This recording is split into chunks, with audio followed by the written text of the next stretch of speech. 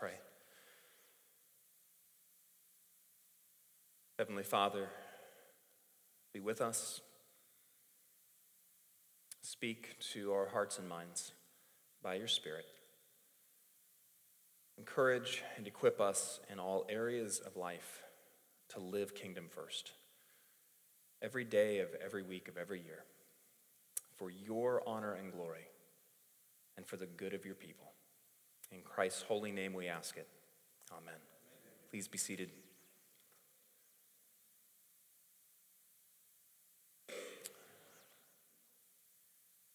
Yesterday, we were at my daughter's first swim meet.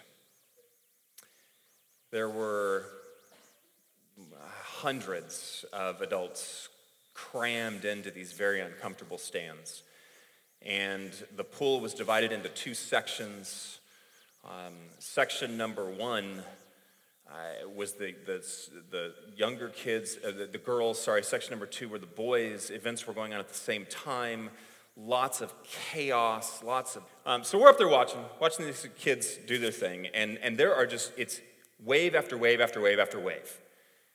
There's a mom that is sitting just behind us, and my wife had gotten there before I had, and she is, I don't know if she knows her, if she just met her there, but this lady is talking a lot to my wife, and she's talking about all of these things that should be happening.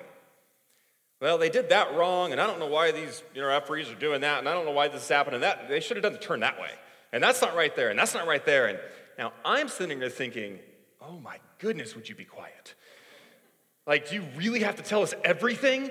And I mean, she did seem to know a lot, sharing it all. Well, finally, her child starts her heat, and this lady stands up. And this is what she is saying. Her daughter is swimming. There's 8 swimmers.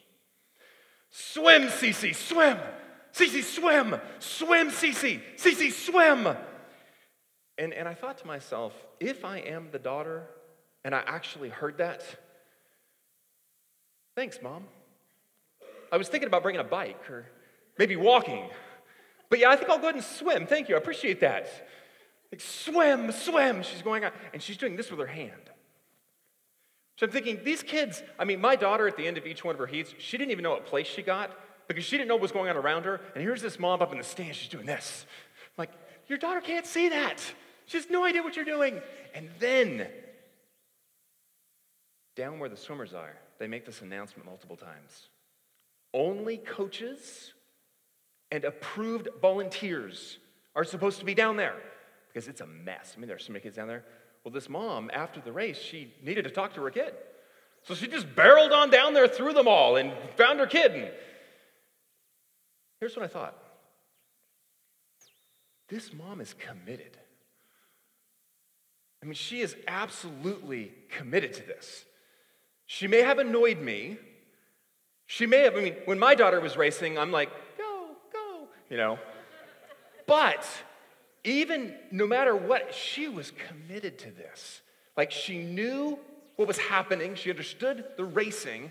When the whole time her daughter is racing, she is just into it, no matter what anybody around her thought. And it didn't care what the rules were. She had to talk to her daughter about her race, and she's down there. She is committed. What are you absolutely committed to? Throw yourself into this. Whatever obstacles you may have, you're going to climb through them, over them, because you are so committed to it. What in your life are you just absolutely 100% all in? This morning we read a passage that doesn't tell us to do anything. There's no commandments. There's no, you should live like this. It's just a story. However, in the story, this is what we see.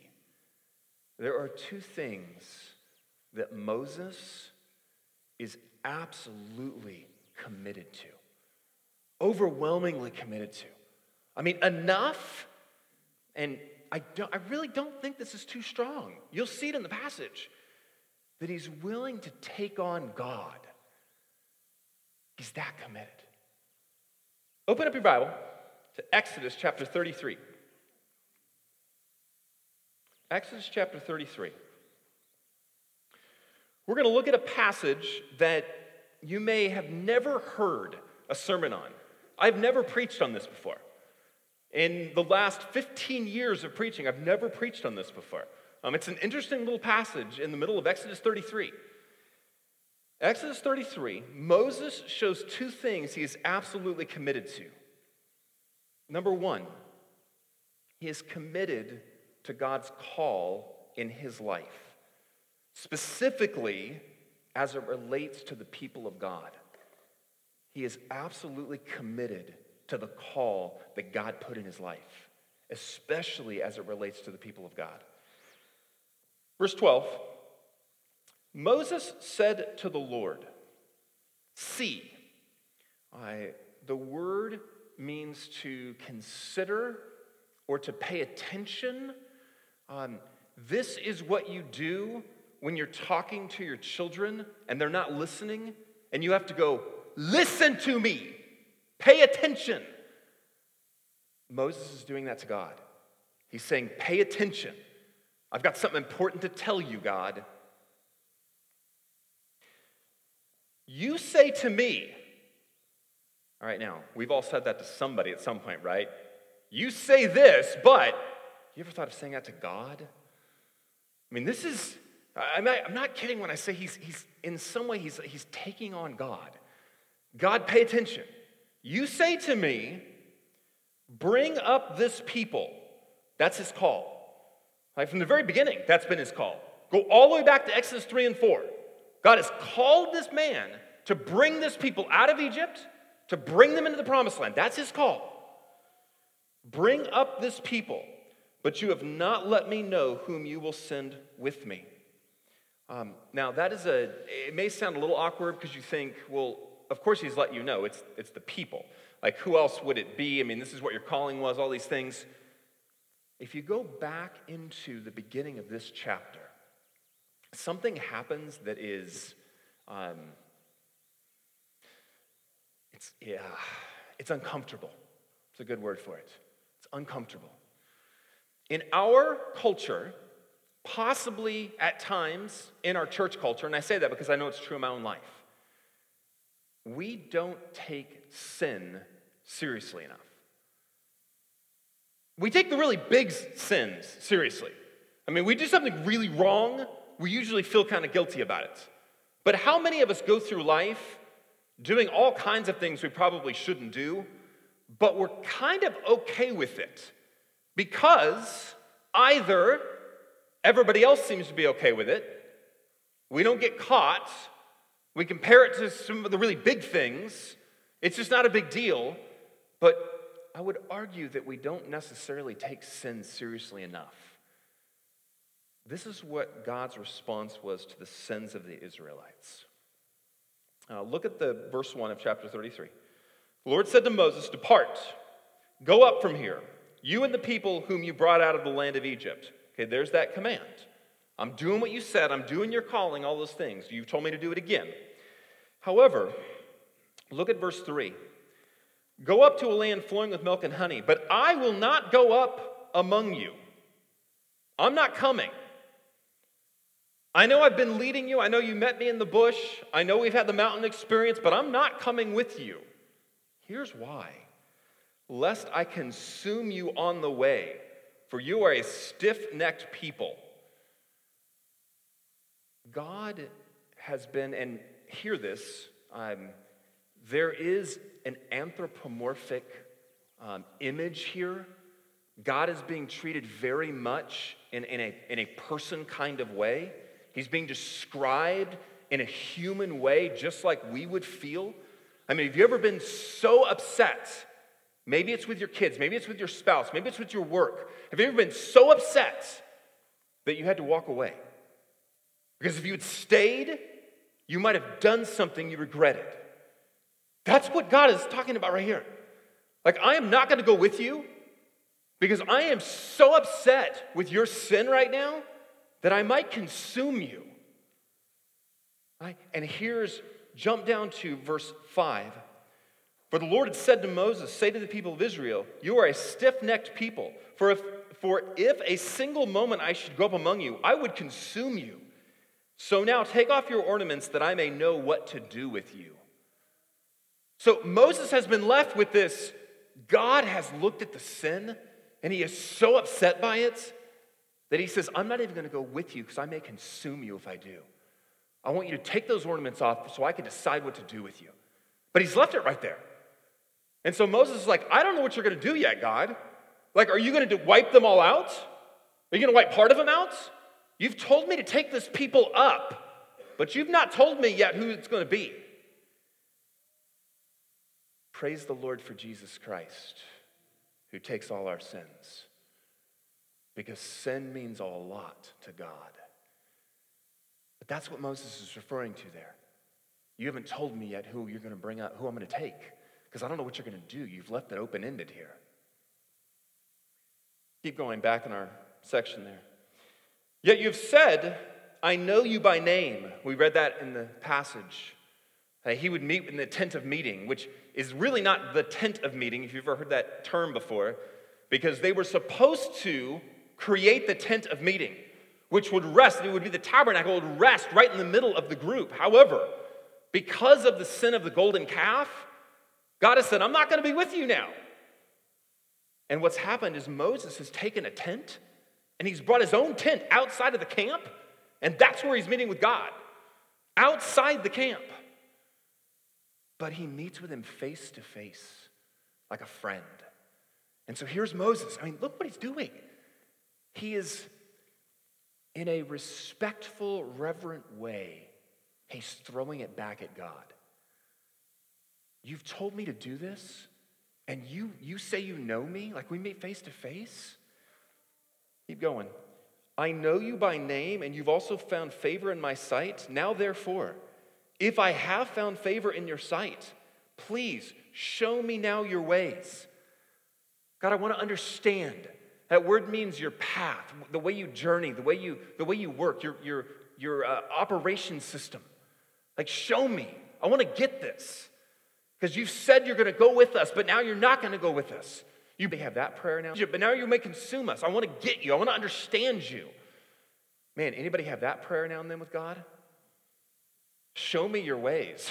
Like, I want to understand. I want to get this. I want to know what's going on.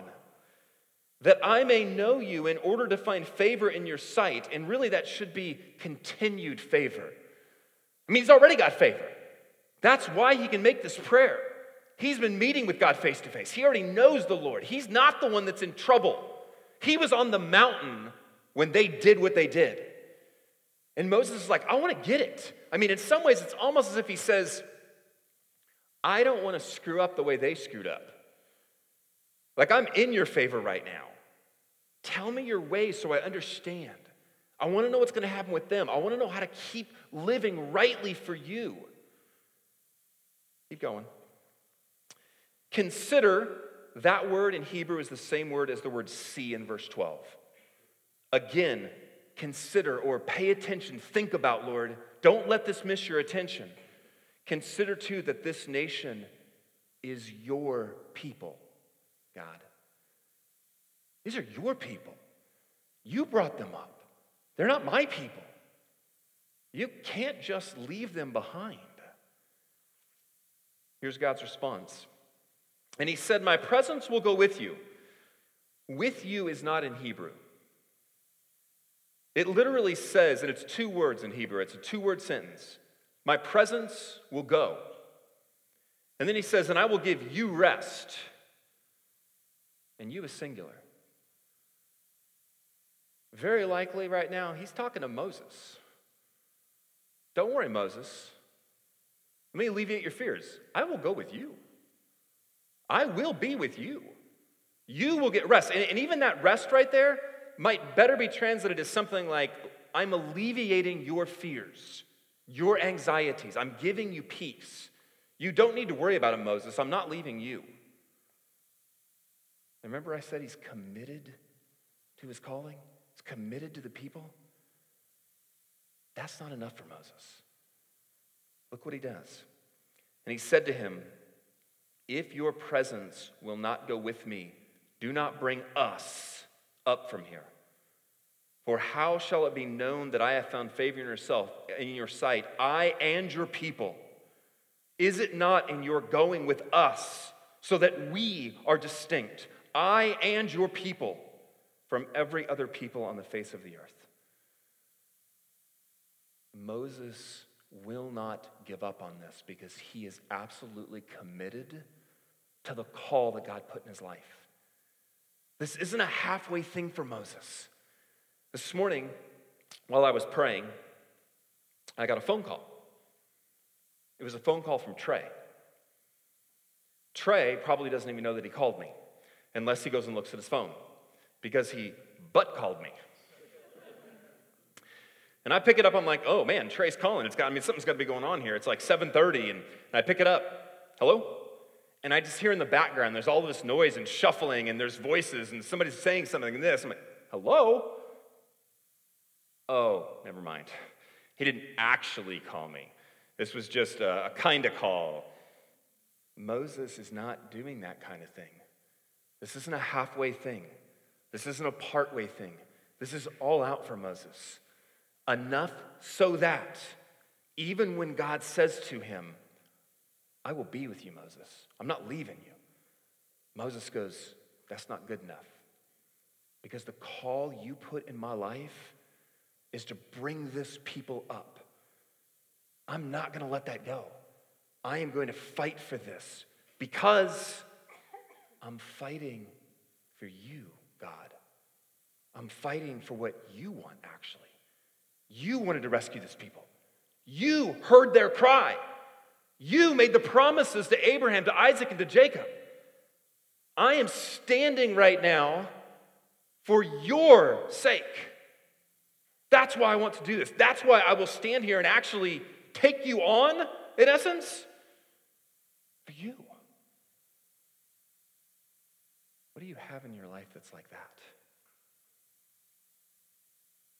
I mean, what in your life has God called you to that you're so committed to that you will not only not give it up, you won't back down, but you'll do it for him?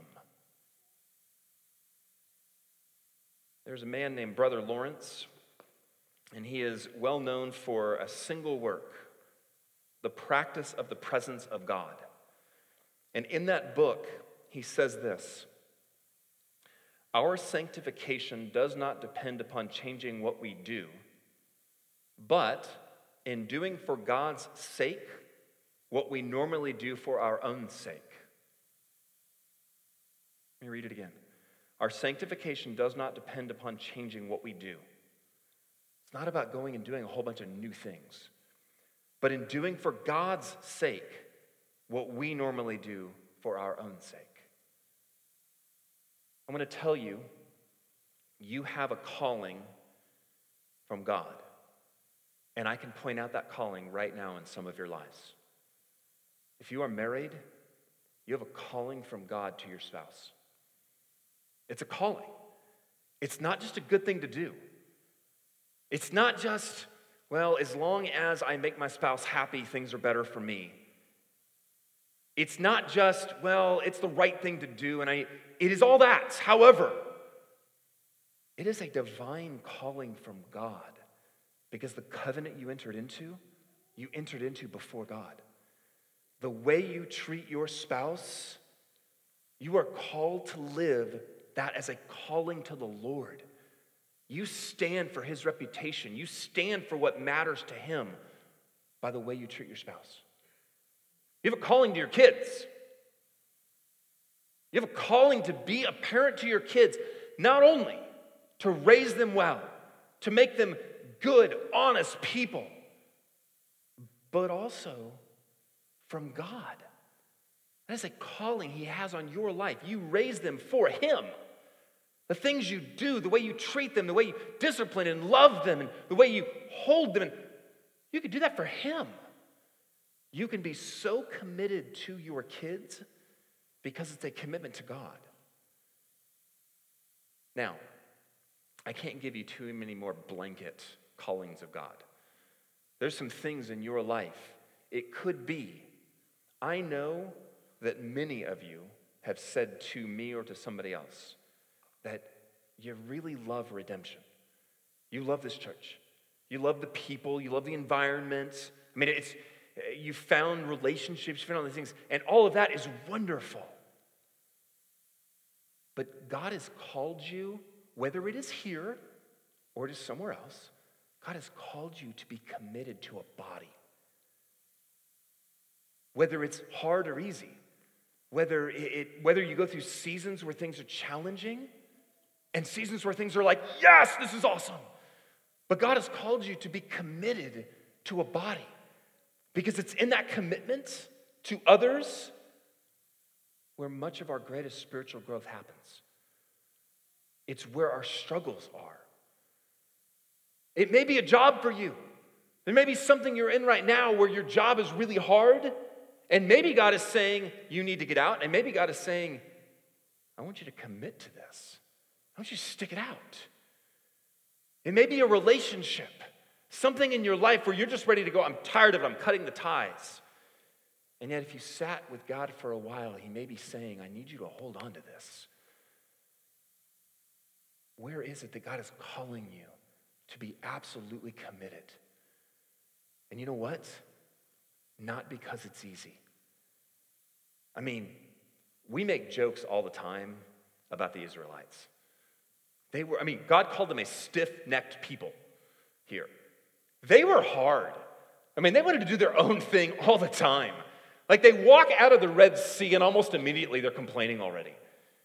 They're complaining against Moses. They complain against Miriam. They complain against Aaron. They make everybody else the scapegoat. They are a hard people who constantly take Moses for granted. Have you ever been taken for granted?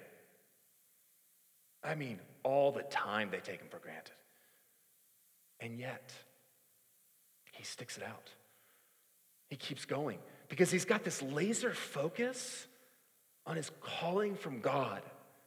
No matter how he's being treated, no matter how other people are responding, this is what God has for me. And I'm going to keep going. And it's not easy for Moses either. He has his moments. Moses has moments where he's just ready to give up on all of them. Had those moments before? Like, I'm tired of this. I've done enough. The thing about Moses is he keeps returning, though. He keeps coming back. He keeps going, I've had this moment where I'm just ready to smite them all just like God, and yet, all right, I've got that out of my system. I know what my calling is. He comes back. I'm going to keep going because God has called me to this. Next week, our passage is Moses' death. And the basic idea is finishing well. And that is what Moses can say, that he did finish well. Despite his sin, despite the times where he wanted to give up, he finished well because he kept his eye focused. Back in 1906, Marla Runyon did not qualify for the Olympics. She tried, but her highest mark fell short. However, she didn't give up, and she went back in 2000, and she qualified. She made the team for Sydney, and she would finish in 8th place in the 1,500-meter race, but still have the best time in American history for a woman. 8th place. And what makes this story of her so different is that she is legally blind. She is the first blind athlete to qualify and to actually run in the Olympics, and then to make 8th place. After the Olympics in 2002, she posted the second fastest debut marathon ever by an American woman. Here's what she can see. Just some kind of dark blobs and shapes. She can't make out detail, no color, nothing. But she said this, it has actually been helpful to me. I don't ever worry about what's going on with the runner near me or behind me or in front of me. I have to keep my entire focus on where I am going. Because otherwise, I'll just get totally off. Because I can't see anything other than that little bit of thing right in front. That's all I got. And I run after it. And she had to struggle to get to where she was, but she would not give up. And she has the right focus. That is what Moses has, and it's what we're called to. A commitment to whatever God has called you to. Multiple things in your life that God has called you to. Commitment and a singular focus. And the second thing that Moses is committed to, we've already seen it in the passage, is God's presence. God's presence. Look back at verse 14. And he said, my presence will go, and I will give you rest. And Moses said to him, if your presence will not go with me, do not bring us up from here. Lord, we didn't even want to go. If you're not going with us, we want to stay right here. We don't want to go anywhere without you. And you might think there's all kinds of reasons to focus this on. For how shall it be known that I have found favor in your sight, I and your people? Is it not in your going with us, so that we are distinct, I and your people, from every other people on the face of the earth? Do you remember when God said to them, I want you to be my holy people. I want you to be a priesthood to the nations. God had all these wonderful things he wanted for his people. I want you to be special. I want you to do amazing things. And here is Moses going, we can't be that without you. If your presence isn't here, we're not going to be anything other than what everybody else is. We cannot be the real people of God without your presence with us. You, Lord, are what make us who we are. You make us that treasured possession. You make us the priesthood to the nations. Without you, you might say it this way, we're fakes. We're not real. I saw this beautiful Facebook post. It's a picture of a dad, and he's holding his son's hand, and it's from behind, and they're walking towards their car. And the son is dressed up. He's, I don't know, it's from behind. He maybe 5 or 6, something like that. He's about my son's height. And he's dressed as a firefighter. And the picture is from Northern California. And the caption is, we're trading out Batman and Superman this Halloween for the real heroes. I thought how beautiful that is. You know, because in almost all of our crises, that comes up. We'll start talking about the fact that the real heroes are the first responders. It's the police and it's the firefighters. I mean, we notice it when the terrible things are happening and they're stepping up and they're putting their lives on the line. And then when that's not happening, we're kind of back to, Marvel. They're our heroes. Sports figures. They're our heroes. We're looking up. And there's nothing wrong with seeing the good in those things. But they aren't the real heroes. It's the firefighters and the policemen and the teachers. It's those people who day in and day out are making differences at every level. They're giving their lives to make ours better. This is saying to be really the people of God, not fake. We've got to have your presence, Lord. We can't do this without you. We need the presence of God. Every morning, as I stand back there, and some of you have come up to me and you've wanted to say hi, and you'll walk up and from behind, you'll tap me in the back and just keep going, or you'll walk up in front and you'll come up and you'll reach your hand out like, oh, I'm so sorry, because you'll notice my eyes are closed. I want you to know that I am not saying anything profound. I'm not speaking in tongues. I don't have some great prayer memorized. I'm not like just overwhelmed by God. And here's what I'm praying. Come, Lord Jesus. Over and over and over again. Come, Lord Jesus. Come, Lord Jesus. Because right there in that moment, it's one, for me personally, it is one of the most profound times of understanding how much I need the presence of God to do what he's called me to do. Because I'm going to right there and I'm going to walk forward, and within about 20 minutes, I'm going to be up here trying to teach God's word.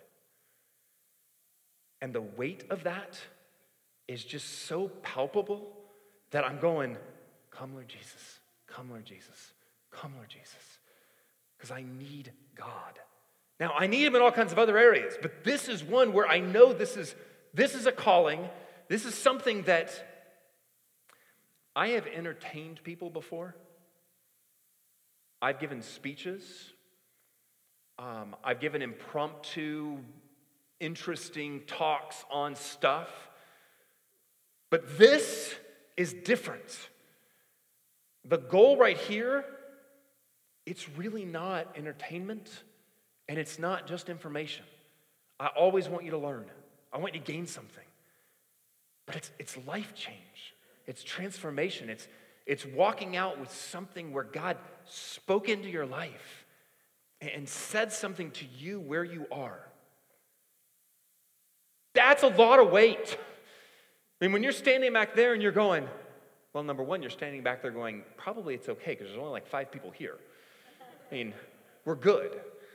But like, you know that by the time you start speaking, this room is going to be filled with people, and you're all going through your own stuff. You're all going through your own struggles and your own trials, your own things that God is walking with you through. And some speak to each individual sermon. One word. It's supposed to speak to each individual in some way. Come, Lord Jesus. Come, Lord Jesus. Where is it that you know you need the Lord? Where is it that you know you need his presence? Are you asking? Just to quote Brother Lawrence again, because, the practice of the presence of God, how can you not quote that? This is how Brother Lawrence describes it, and he's such a simple guy. I mean, if you ever read the book, it's a little hard in certain places, but he's really simple. Oh my God, you are with me, and I must now, in obedience to your commands, apply my mind to these outward things. And he's talking about things like washing the dishes. Must apply my mind to these outward things. I beseech you to grant me the grace to continue in your presence. It was this continual prayer. Whether he was preaching or changing a diaper, that was his continual prayer. Gardening or studying God's word, it was his continual prayer. To this end, I ask that you grant me your assistance. Receive all my works and possess all my emotions. He just prayed it over and over and over again. He wanted to be in the presence of God all the time because it defined who he was and it gave him strength to do what he needed to do. And Moses got that. He was absolutely committed to it. Lord, I didn't even want to go if you're not coming with me. Let's try that. Lord, I didn't even want to do this if you're not coming with me. I need you that much. 2 things he was absolutely committed to. The calling God had for him, especially for Moses, in Moses' case, the people of God. And God's presence. It must be with me, or I don't want to go.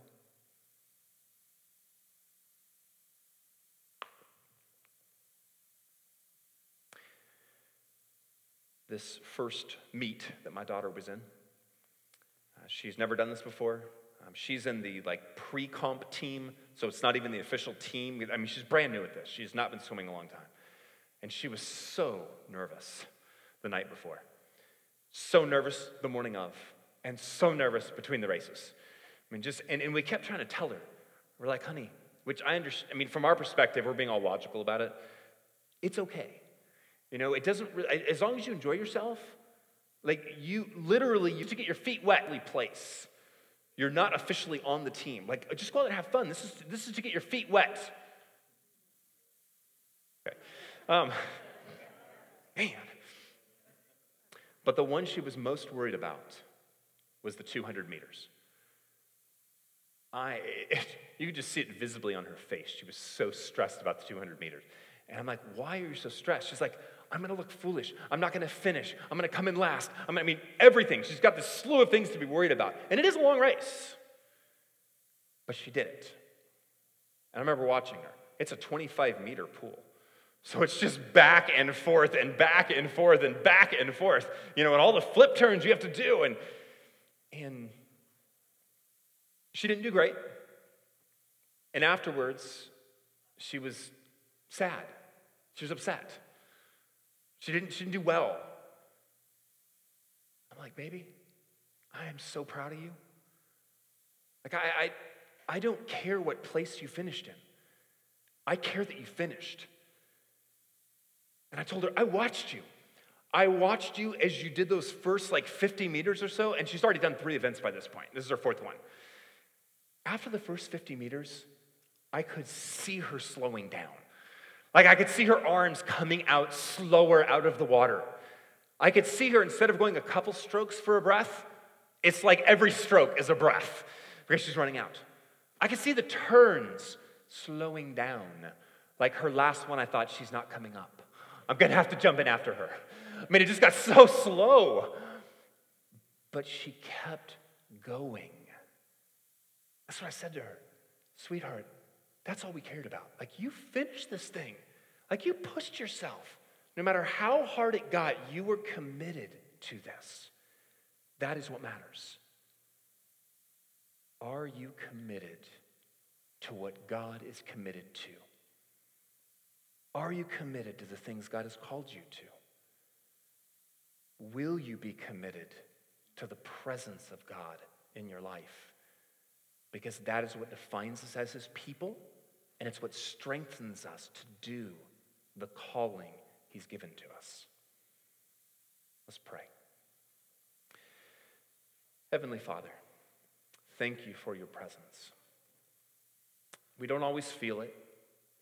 We don't always sense it, even at times when we're crying out for it.